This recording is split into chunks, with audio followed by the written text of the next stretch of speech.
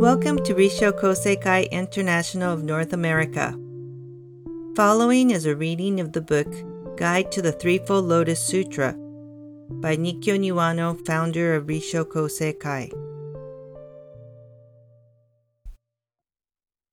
Part 2. The Lotus Sutra of the Wondrous Dharma. Chapter 1. Introductory. In this introductory chapter, we pick up the thread that runs through the entire Lotus Sutra. It is the beginning, or prologue, of an exceedingly long sermon. Even though it is a prologue, its substance is not meager, for it suggests and prepares the way for the great truth about to be revealed.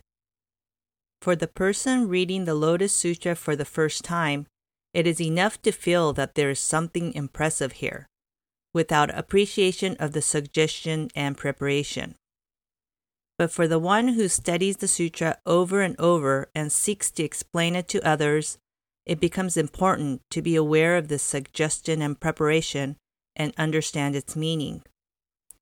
It will not do to dismiss the chapter simply because it is where we pick up the thread.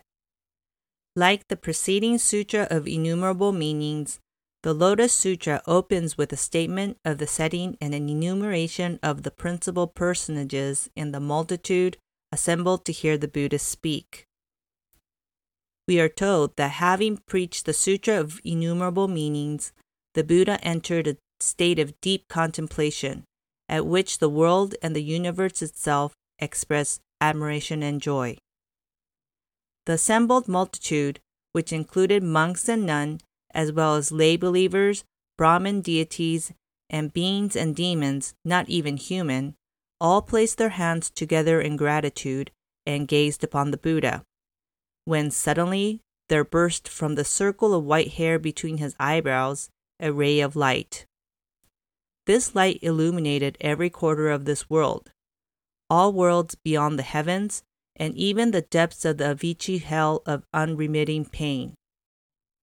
Even distant future generations showed in the light as though they were real.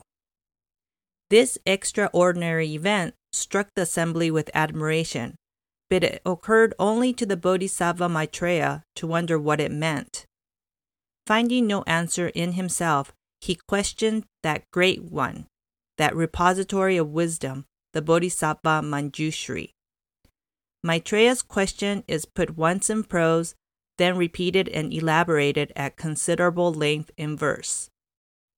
Manjushri presents a lengthy answer, again first in prose, then in poetry, pointing out that in distant ages past, there had been a Buddha called Sun Moon Light Tathagata. Tathagata is the highest epithet of a Buddha. Manjushri explains this Buddha's teachings and proceeds, surprisingly enough, to say that after he was gone, another and yet another to the number of 20,000 Buddhas appeared, all bearing the same name, Sun Moon Light Tathagata. Next, Manjushri tells how the last of them taught the innumerable meanings for the benefit of mankind, and then entered a state of deep contemplation, whereupon, as had just happened with the present Shakyamuni Buddha, a ray of light from the circle of white hair between his eyebrows and illuminated countless worlds. When the Buddha's sun moon light arose from his contemplation, he preached the lotus flower of the wondrous Dharma, and at midnight entered the nirvana of no remains. Manjushri concludes that the present Tathagata Shakyamuni is about to preach the lotus flower of the wondrous Dharma for the salvation of all people and to make the world just and beautiful. With the poetic verse of this, the chapter closes.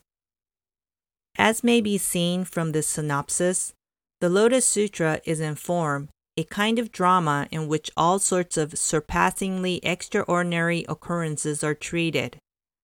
We may gather that the intent of the compilers of the sutra was to use familiar symbolic devices and drama to touch upon the spirits of hearers and to bring them bit by bit to an understanding of the truth set forth by Shakyamuni, a truth so deep that the people of the time could no means grasp it completely.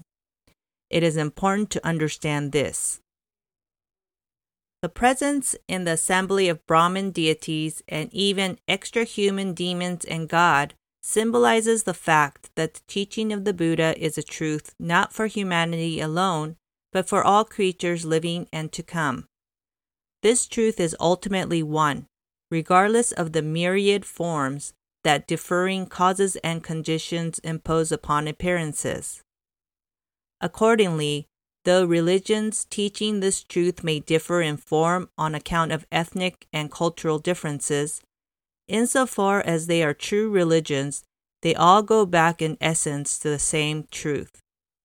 The fact that the deities of other religions assembled to listen to the teaching of the Buddha makes this clear.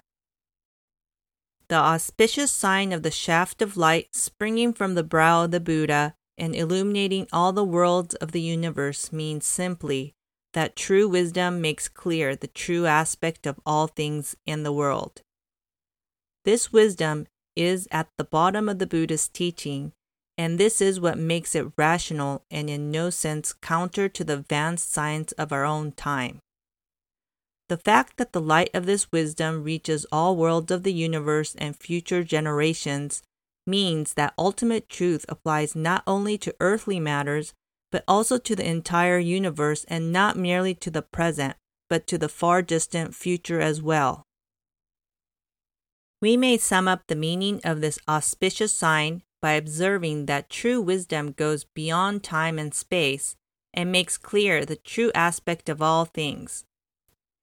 When this is understood, then the meaning of there having been 20,000 Buddhas sun moonlight in succession, all of whom preach the one law, also becomes apparent. For if the truth be one, then all who have awakened to it will teach what at bottom is one and the same. Shakyamuni, the historical Buddha, though he attained awakening through his own contemplation, claimed no originality for his teaching. He stated straightforwardly that of yore I followed countless Buddhas. This declaration stems not from modesty, but from his conviction that the truth is always one. End of Part 2, The Lotus Sutra of the Wondrous Dharma, Chapter 1, Introductory.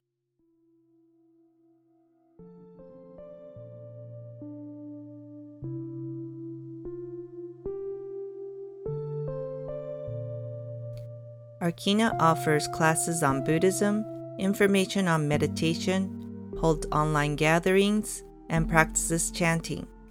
Please visit our website at www.arkina.org for information on upcoming events.